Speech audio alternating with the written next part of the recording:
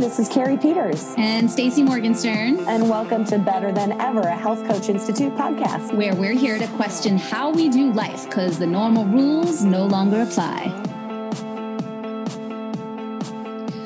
Welcome, everyone. It's Stacey Morgenstern and Carrie Peters from the Health Coach Institute. And today we are talking about a super hot topic, money. Money. Loaded topic. It's a crazy hot topic. It is, and it sets off all kinds of triggers and anxiety and stress, but it can also set off all kinds of ambition and inspiration and innovation. So I want to dive in, Carrie, and talk about all things money. And I just have a feeling that this is going to be a super juicy conversation that we've never even had before. Yeah, absolutely. I can't wait. Let's get started. Let's do it. So I guess I was thinking about this topic last night, and I've learned so much about money from you, actually. I feel like you've been one of my mentors on it because when I met you, you were coaching people around healing their relationship to money. And I'll certainly share some of my own, but I thought I'd love to kick off. What is your relationship with money? How do you think about it these days? And has it always been that way? Well, this is a great question. And this is Carrie. For those of you who haven't gotten to know our voices yet, you will. So 10 years ago, I was 32 and life looked very, very different.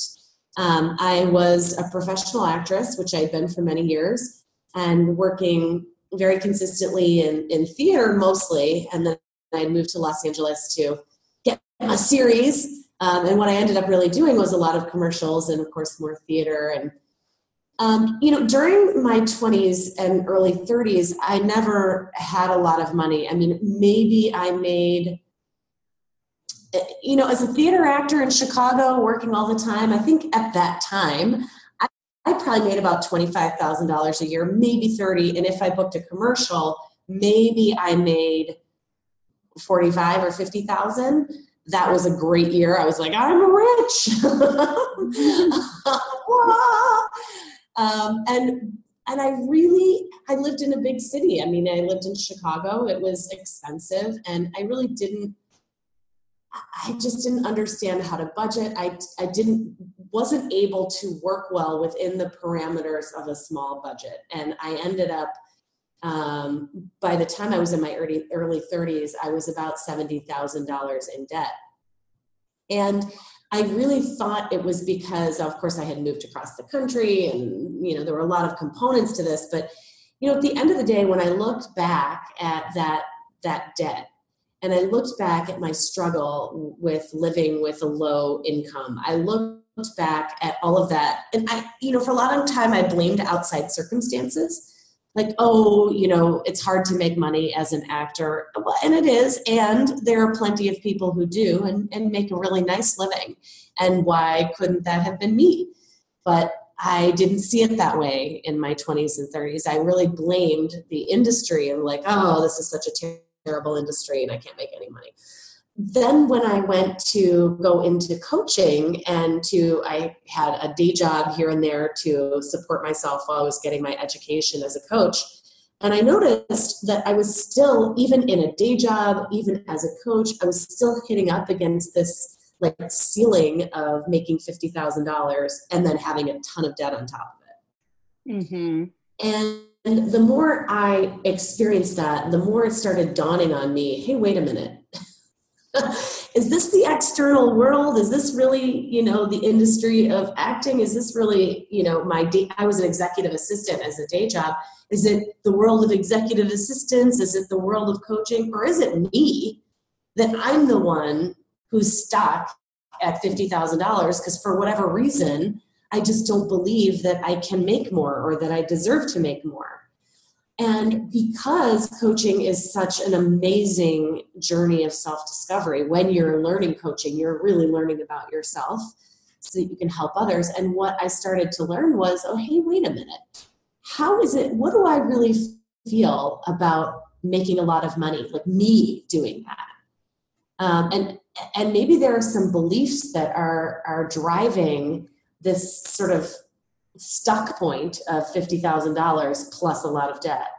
And the more I dove into it, Stacey, the more I started to realize that I didn't believe that I could make the money. Being a woman, like that as a woman, I could be the driver of income.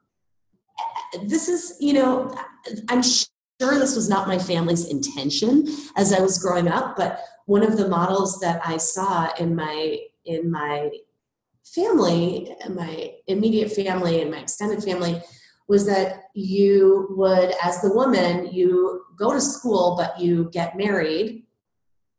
The man works and you have kids and you stay home. And that was sort of what was modeled. And I think a part of me felt like, well, so it's not okay for the woman to make money. Because if a woman makes money, then how do you have a man with you? Like, that's their job. Do you know what I mean? So well, I do. And this is such an interesting time period for that. You and I are both high earners, meaning I believe, correct me if I'm wrong, but that we both make more than our partners. Yes. And what's interesting about that, I was checking this out. I was so hoping that we would get to touch upon this thread because it's like the third rail, in the train station. But in a recent statistic, I was looking this up, that 40% of marriages now, women actually make more. Wow. Yeah. So women are taking over as breadwinners. And this is somewhat of a crisis for men and women. It's like, how do we be driven without driving men away, without having our partners feel emasculated? Yep. And I know that was a huge legacy in your family because you're the first woman who's really been financially sovereign, so to speak, I believe, right? Yes. My sister before me, she was sort of the higher earner in her family with her husband, and she's very ambitious. When she had kids, she wanted to stay home, and that's not a judgment call. That's just what she wanted to do and where she was career-wise. There were a lot of different forces at play that had her decide, I'd really like to stay home with the kids. And so she ended up doing that, and now she's working again. But as far as like the generation that came before us, yeah, there's definitely no example of a woman who was working outside the house or let's put it this way, if they were working, it wasn't like a high earning job where like the husband essentially doesn't need to work. That I had not seen. And this is not a blame on any member of my family or a dismissal of all the hard work that they did do, whether it was in various jobs or inside the home. It just, in my mind, the way I interpreted it, whether they ever meant this for me or not, was that I can't be the one that makes the big bucks. It's got to be the guy. And then if it is, and then I further interpreted, well, if it was me that made the big bucks, then what guy is going to want to be with me? So for many, many years throughout my 20s and early 30s, I actually dated guys and stayed in relationships way longer than I should have, because I was afraid that without that guy that I was dating, I wouldn't be able to provide for myself. I wouldn't be able to provide the kind of home that we had lived in, or I wouldn't be able to provide the kind of lifestyle that we might have had. So I was in those relationships not because I wanted to be in them, it was because I felt like I wouldn't be able to survive if I wasn't. And it's so interesting because, right, that's the princess fairy tale, is that we need to grow up and find a man to take care of us, and we don't provide for ourselves. And then I see this feminine financial trap of married couples where one is the earner and the other one perhaps stays at home with the kids and doesn't see themselves as a part earner of that income and ends up financially paralyzed or disempowered, then I have to ask my partner for every decision, every dollar that I spend, and they're in charge and ultimately have the say. Or if I want to leave my partner, like we're no longer really getting along, but I can't leave because I can't support myself, and what will that do? And there's this paralyzation that is so disempowering. And I think it's really time for whether you are both partners working or not, there's time for a new mindset around money and earning and sovereignty. Yeah, I mean, I can't tell you, Stacey, you and I have been so fortunate when we do live training events that we'll have hundreds and hundreds and hundreds of people in a room training with us, people, mostly coaches.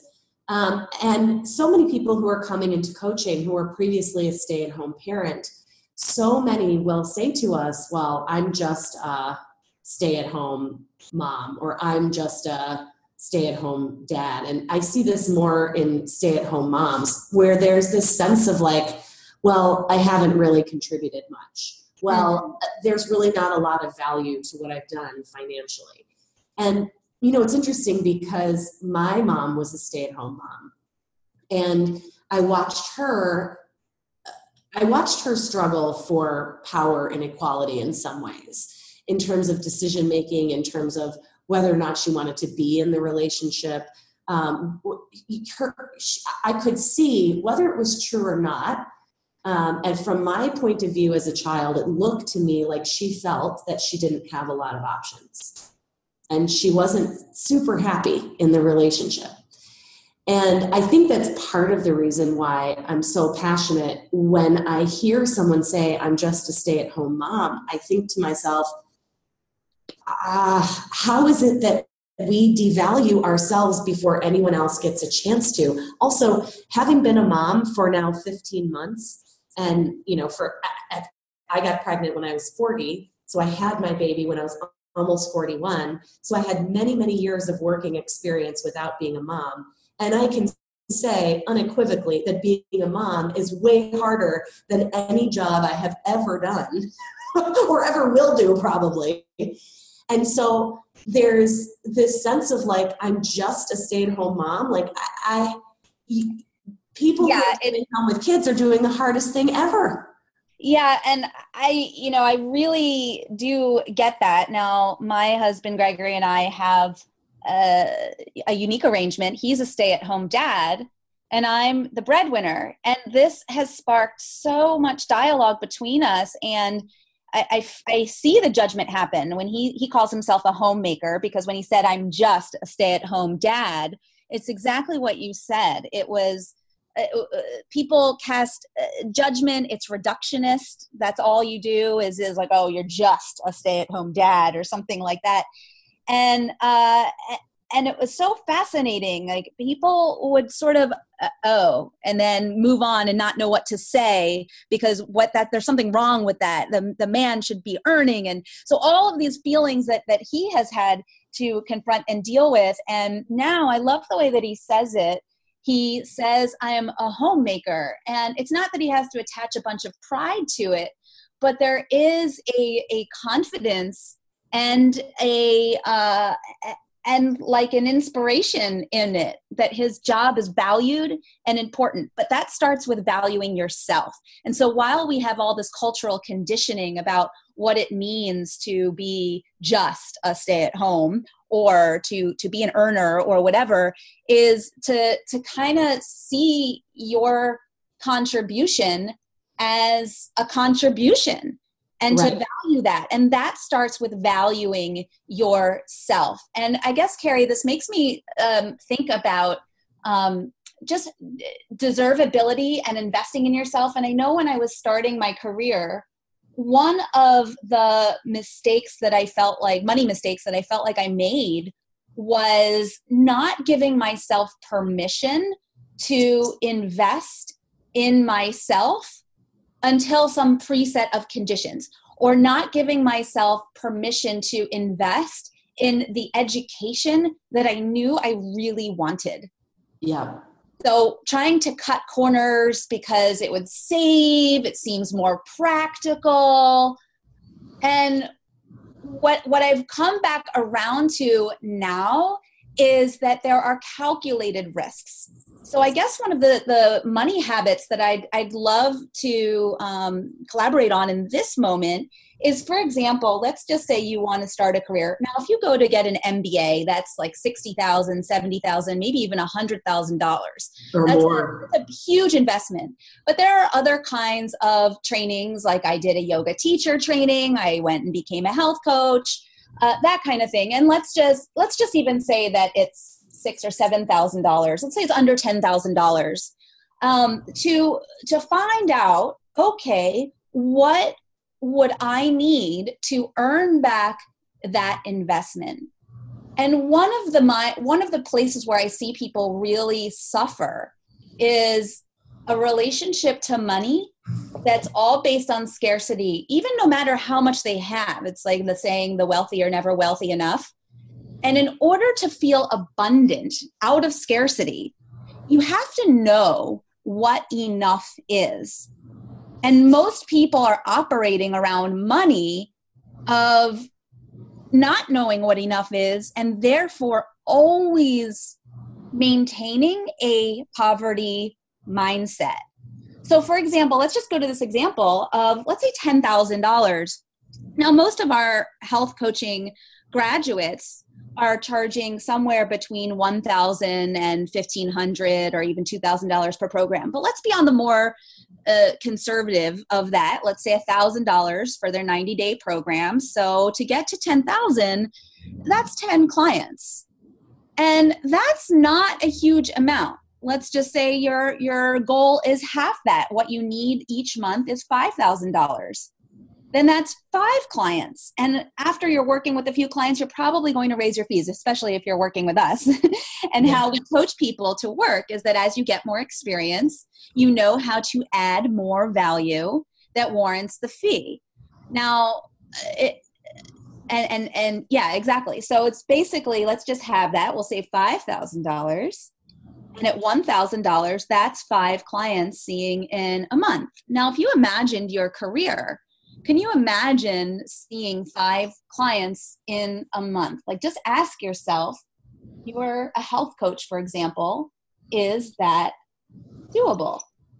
And it's like, wow, even just in that consideration, my mindset started to change. So back when I was making those early assessments of how am I going to start a business, knowing how much I need to get started, knowing how much I need to make it back, like knowing what enough is, and creating a plan so that I knew what I was aiming for. Because if you're not aiming for anything, it's almost impossible to feel abundant. Yeah. And it's almost impossible to get others on board. So at the time, I remember my husband and I do collaborate around finances. So when I was saying to him that I wanted to invest in my education, now I was still paying off my college debt, and a whole crazy story of when I was a little kid and my dad had gone completely bankrupt. We lost the house, the cars, the everything.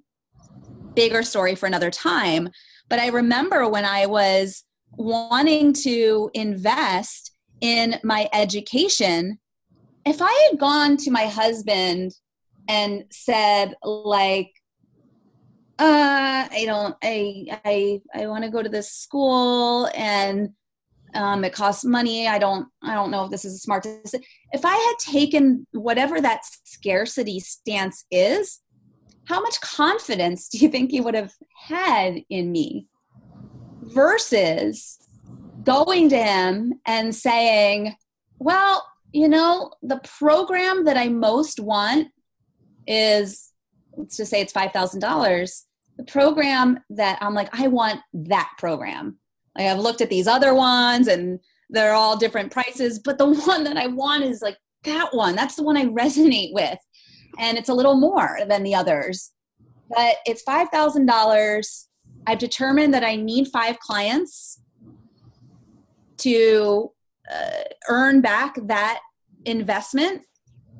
And the question I was sitting with is, am I going to get more from the program than just that? So even if I didn't build a career at this, although I intended to, even if I didn't build a career, would I get value that would serve me for life beyond my investment? And without question, it was, hell yeah, absolutely. And when I went to Gregory with that proposition, it's like clear, this is how much it is. This is how much I need to earn it back. And this is the side benefits that I also think are of value here, worthwhile of the investment. It was irresistible. He's like, absolutely, I wholeheartedly support you. I think there's, one more piece in that, Stacey, where, when I think to myself of going, well, I only need 5 clients to earn the investment back. And I think it's a fantastic way to connect with a partner or a spouse on support, to get their support in moving forward. And it also comes down to, on a personal level, believing in your power to earn.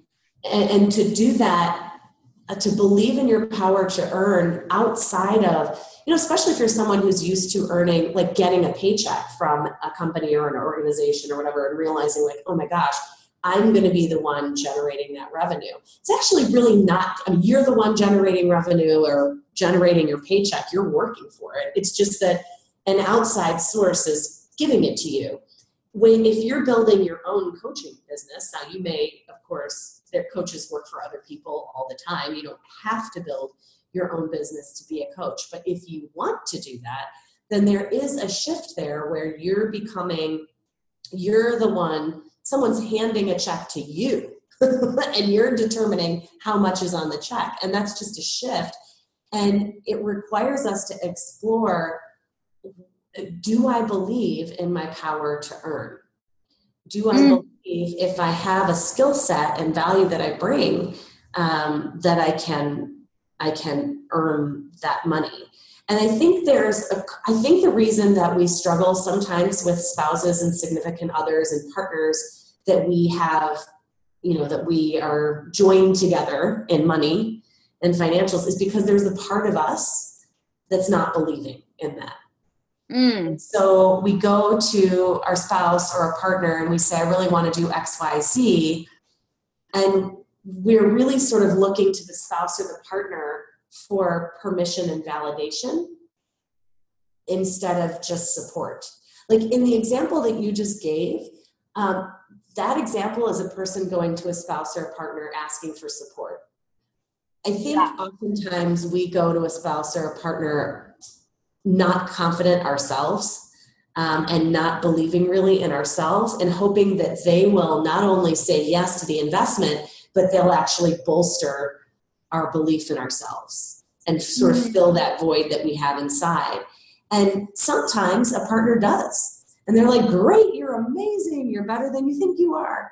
And sometimes the partner doesn't. And it's like, well, there has to be a cheaper way. Have you really researched that? And maybe they're very cynical, or maybe they're not interested. Well, I think this is why I come back to having a plan. There's so many things you're reminding me of, but one is when I was a teenager and I asked my parents, can I go to Melissa's house for a sleepover? If I kind of asked them in that way, or maybe it was even a less confident voice, like, can I go to Melissa's house for a sleepover? It's a little bit like that. There's almost an element of shame in it. Yes, exactly. Like I'm already presupposing I'm going to get in trouble somehow.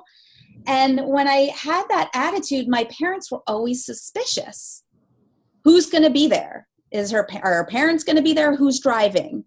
All of that kind of stuff. And when I went to them with a plan and my own self-generated confidence, hey, Melissa's having a sleepover on Saturday. 4 of us are sleeping over. Her parents are setting up a movie for us. Okay, great. So yeah, they just had confidence. So there's a stance of, and this is, oh gosh, it's so amazing. I mean, this is where we all get to grow up and know our worth from within. And uh, it really is time for all of us to take charge of our relationship to money. And money is a tool. It can be great access to freedom and impact. And if those are the things that you want, if you want freedom, if you want impact, if you want security, if you want whatever it is, I can have more freedom. This is like a little mantra for us. It's like, I can have more freedom if I choose to learn how to be in relationship with money. And Carrie, I was just thinking there was, I know what it was. You were talking about getting a paycheck. And as I said in the beginning of this call, Carrie has been one of my mentors for building healthy money habits in a really holistic perspective from where you're at. And when we first started our business, we didn't have money, but Carrie had a money practice, which was the necessity to pay yourself, meaning actually give yourself a check. So if you're working for somebody else, you get a check maybe every 2 weeks or every month. And there's something about receiving that and depositing it. And when you start a business for yourself, that kind of goes out the window. You take some money when there's money, and then there's not money, or you have to pay an employee, or you have to pay a vendor, or whatever it is. And sometimes you forget to pay yourself unless there's just quote unquote extra. And that's really backwards and unpredictable, and makes it kind of hard to build a really holistic, healthy relationship to money. So even if it's $1, this is what Carrie taught me, even if it's $1, we will pay ourselves $1.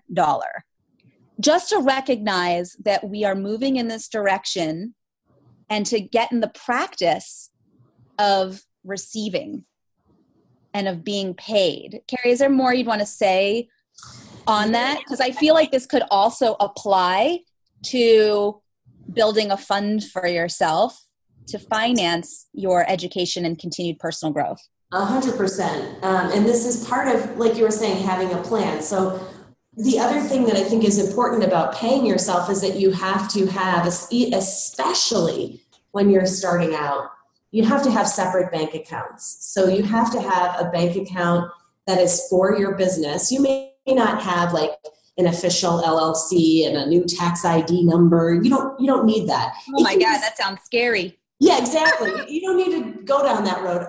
You can simply get a second checking account, and you designate one checking account is for your business and the training and everything that has to do with that. And then your other checking account is for your personal life. And so when you have that separate checking account, then you can be putting everything that you earn goes in there, and eventually everything that you are investing in is going to come out of there. So that can even be separate. If you are in a situation where you have family finances, that's one way to start separating it, and saying, okay, this particular checking account is for my business only. And then when you pay yourself, when you start to pay yourself, you're choosing a consistent day of the month, every month, whether it's every other week, once a month, whatever it is, it's always consistent.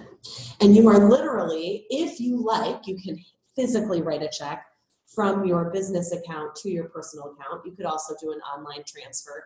It depends on what feels more real for you. But that it's incredibly important to have that separate account, because otherwise in our minds, it feels like, oh, well, it's still too entwined with our personal finances. And when I was building my business, I was dating someone, but we didn't share money. So my finances were my own. But it really wasn't until I separated my personal and business checking accounts that I started to see like, okay, this is for real. And I didn't like having a business account that was empty. And it really motivated me to say, all right, what is it that I need to do to be, driving income into this business? So that's a huge piece. And the other thing in terms of, Stacey, when you started this podcast, you asked me, what's my relationship to money now? I really feel like I agree with you that money is a tool. And more than that, money is your ally. Money is not something that wants bad things for you. Money is a neutral quantity. Like if you think about a knife can be good or bad, depending how it's used. It can be really good if you're, using it to chop up vegetables to make a lovely dinner for your family. It could be bad if you stab all your family members. So let's make sure that those good and bad categories are not confused and mixed. Yeah, exactly. So money is the same. It's a neutral thing, like a knife. We put perceptions on it and stories on it. And so what would it be like if money was your friend, your ally, your partner in helping you create the life you want? One of my favorite quotes about money is from a comedian, Chris Rock. And he says, wealth is not about having a lot of money. It's about having a lot of options. And at the end of the day, this is, if I think about Stacey, we both have daughters. And when I think about, well, what do I want to teach my daughter about money? And what I want to teach her is that money is something that always gives you options, and you always want to have options. Everything that we want, all the different kinds of freedom that we want to experience in our careers, in our lives, money funds that. Money funds freedom. And so there's this sense of being able to look at any other stories that you might have around money. Like if I want money, I'm greedy. People who have money are jerks. If I make money, I'm going to become somebody I don't want to become. I'll be one of them, quote unquote. What about if I spend it, it will run out? Yeah, well, yeah. Well, something interesting on that is, what do you think, Carrie, in terms of people who have money but are afraid to spend it? That doesn't mean you have a lot of money. I'm not talking about that, but that you do have some. And there's this balance between saving and spending, because I do believe that money is energy and money likes to move, and it can get stagnant if it sits too long, and that you actually open yourself to receiving more of it when you allow it to move. What do you think of that? Because it's a balance. There is as a saving, but there's also a moving. I agree. Well, the fact is, when it comes to a new career, that's going to take investment. Period. End of story. If you're to look up a training that costs you $500 and tells you you're going to make, you're going to have a new career that'll make you $100,000 a year, of course that's not accurate. Like, we all know that you don't get something for nothing. And you mentioned the cost of an MBA earlier. I mean, people are investing in a college education left and right. Sometimes they're coming away from that education not able to get a job. So I'm not saying that it has to be a $60,000 investment or that you have to go to college. What you do have to do is set your mind to the idea that it is going to take investment. That's just that's not a scam. It's not, that's just what it is. It's the reality of starting a new career. So when it comes to saving versus spending, everybody has a different threshold, and everybody's at a different place in their lives. Everybody has a different level of responsibility. Some people are single and in their 20s. Some people are, in their 40s and have 5 kids. So it's all going to depend on what's right for you and your situation. But the criteria to evaluate what's right for you, I think, comes down to knowing that you're making a decision from a place of fear or from a place of belief. Like, there are going to be times when you are stretching yourself financially. That is true, for sure. And there are times when it's just not going to be, like, there's so many things happening in your life that it's not a good time to make an investment. So there has to be a way for you to be able to observe your own thinking about something, because often it's very easy for us to want something and want to go forward into a training or into a career, to be afraid and to use money as an excuse. Oh, boom. Yeah. Right. I call it the money shield. Like, we just put it up as a shield in front of us. Like, oh, I can't do what I really want to do because of money. And that may or may not be a true statement, right? And if it is true, there are actually things that we can choose to do to create the money so that we can go in the direction that we want to go. Ultimately, when we're using money as an excuse, we're disempowering ourselves and disempowering money. Oh my goodness. I mean, that definitely really hits home. And two practices that come to mind, which we lightly touched on, but one is, let's just say whether you're a stay-at-home parent or you're getting out of debt and you want to start over in your career, to start a fund for yourself. Yes. So even if it really doesn't make sense right now for you to put something else in your credit card or whatever it is, it's like Carrie's saying, you have to know your own threshold, but then to start paving the way for that to be different. Otherwise, in 3 months, 6 months, or a year from now, or 10 years from now, you're in exactly the same place, not having changed anything. So even if it's $5 a month, is to start putting that away to create more options for yourself. I think that's what I heard you saying, Carrie. Absolutely. Here's what you don't want to do. You don't want to say, when I have. Yeah, because you'll never have it. Then I'll create the account. It doesn't work that way. You have to create the container first, and then the money fills the container. So if you are someone who is saying, okay, in the next 6 months, I want to invest in X training, then you want to create that account now and start putting the money in now, so that 6 months from now, you have the money's there. And it's not 6 months doesn't come and then you go, oh no, but I don't have the money. I guess I can't move forward.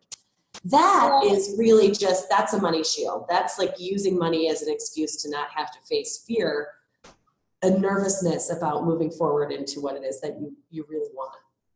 Yeah, I love that question, just presencing it again, of where is money a shield, right, preventing you or slowing you down from going forward into your greatness and going forward into what you really want.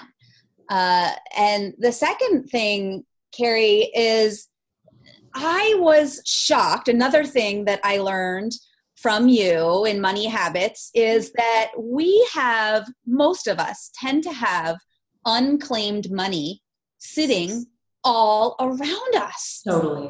And I was shocked to realize that I had 3 pairs of Zappos shoes sitting in my garage, because you have that 365-day guarantee of sending them back.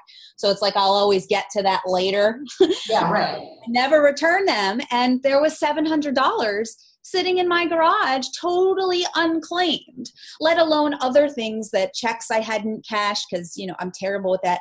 I'm not anymore. My money practices are getting so much better. Well, what about your credit card statement? If you're someone who does not review your credit card statement every time you get it, there could be recurring charges on there for things, products, services that you don't use anymore. But you've never had canceled because you're not looking at your statement. So there could be hundreds of dollars that you could have every month that you are sitting in your credit card statement. One of the things that I think about when I want to invest in something, Stacey, is I think, I'm probably spending this money anyway. So where is it being spent that I'm not paying attention to? And looking at my statements and looking at my budget and going, where is this money sitting in my life right now? Because it probably— Can you just repeat that little segment again? Because as we near completion, that feels like a super important takeaway. So even to this day, when I look to invest in a training or I look to invest in something that's going to enrich my life or my career, I think to myself, you know what, I'm probably already spending this money anyway. So where is it? Where is it? And I look in my credit card statements, I look in my budget, I look in my spending and go, where are places where this money that I want for this training is going, but to somewhere else that is not as important to me? Is it going into cable, that old dinosaur of a of a television service provider? Is it going into a gym membership that I'm just not using anymore? Is it going into some sort of recurring something or other that I just forgot to cancel? And they, keep billing me every month because, of course, that was what I agreed to. So there may be hundreds of dollars or thousands of dollars that I can find in my own budget that I can reroute to where I want it to go. Well, I mean, that is such an empowering mindset. I really want to thank you for that one, because there's a growing up in taking on that mentality. I remember feeling poverty stricken, like just never enough money, don't have any money. And I used to beat myself up about it, want to curl up into a little ball and to stop shining my light and just do a little bit of a poor me. I don't get to have, the special things in life. I don't get to do what I want. I don't get to be who I want. And to just be in this little ball of hopeless, helpless, victim-y relationship with money. And what I'm hearing, just even in that simple practice, is to realize that I'm probably already spending the money, and is it going where I want it to go? Mm-hmm. And there's something so mature about that. There's a part of my inner little girl who still wants to be saved and rescued that goes like, man, shut up, Carrie. Don't tell me that I can, no, it's not that way. You don't know. I don't get to have what I want. There's some part of me that still wants to protest that I don't get to have that. Yeah. Yeah, it's funny. That's where we use money to prove that we don't get to have what we want, or we use money to prove that we don't get to relax. Ugh. We don't get to take time off. We don't get to, it's funny. We will use money to keep our habits in place. Our habits of thought, our habits of being. Basically, of playing small. Yeah. And when someone offers you another option, I totally have had that experience too, where I've said, like, I don't want your solution. I want my problem. Yeah.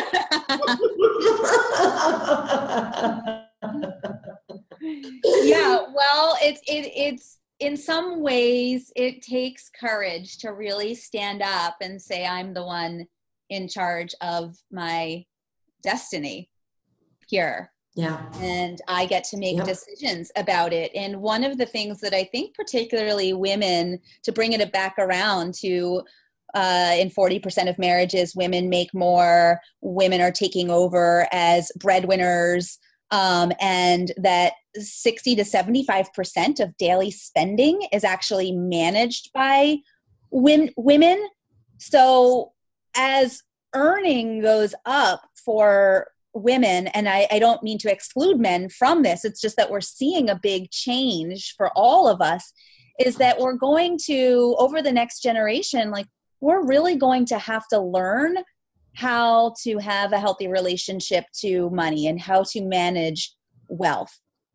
A totally different practice. And I love that in the Become a Health Coach training, we get to talk so much about relationship to money and what even your legacy, like, what were you taught about money? If you were a man, what were you taught about money? If you were a woman, what you were taught? I know my dad, even when he was in bankruptcy, he was always generous and always trusted that it would work out. Meanwhile, my mom, never enough. Yeah. So it was like, I feel pulled in both ways. And from my childhood, but have gotten a chance to work on all of that. So I just love that we get to have this conversation that I think is such a loaded topic that most people don't talk about money. And I even love to do that with my friends. Like, I am curious. I'm so intrigued. This is such a taboo topic. Well, here, and we'll complete with this, that when it comes to coach trainings, as if you're someone who is researching coach trainings, it is imperative that the coach training that you take helps you work on money mindset and coaches you through your relationship to money and your beliefs around money. Because the truth is that when you're a working coach and you're making $100,000 or $200,000 or even $50,000, the fact is, and this is something I never realized, but that every single client you work with, you're going to have a conversation about money with that client, and maybe more than once, because you're going to be telling them the investment in your program, you're going to be telling them how their payment plan works, you're going to be dealing with decline payments here and there, you're going to be dealing with clients renewing with you program after program, so you're going to be inviting clients into higher level programs or different kinds. You're always going to be having money conversations pretty much every single day of your career. And so for money and the discussion around money and the coaching around money not to be part of your training is insane, because it is such an important real world skill that you're going to have, that I would strongly encourage you to add to your list of must-haves in a coach training, is that there's a piece around money, so that when you're out in the real world and you're starting to be paid as a coach and you're working and you're making it happen, that this doesn't become a major source of conflict and confusion and stuckness for you. We've seen that happen to so many coaches, and we don't want that to happen to you. And that certainly does not have to be scary. I think, Carrie, what I love about your teachings around money is that there's a lot of play. There's a lot of relaxation with getting responsible and around money. I think a lot of us, I know I have always been really intimidated by that conversation, shied away from it. Like, I just, numbers, math, and spreadsheets. I feel allergic to all those kinds of things. And how empowering it has been to have be able to have a light, it's deep, but light and engaged conversation around money and money practices. And as a mother, a parent, what I want to pass on to my daughter, this is so rich, so to speak. But bunch. She's here all night, ladies and gentlemen. Tip your waiters. So with that, I'm so curious. I wonder what people will be taking away from this call. I hope it was enriching. I hope it was I hope it was wealthing. Thanks, everyone. Thanks for tuning in to Better Than Ever, a Health Coach Institute podcast. For more information on our programs, please go to www.healthcoachinstitute.com. Comment and share if you like what you hear.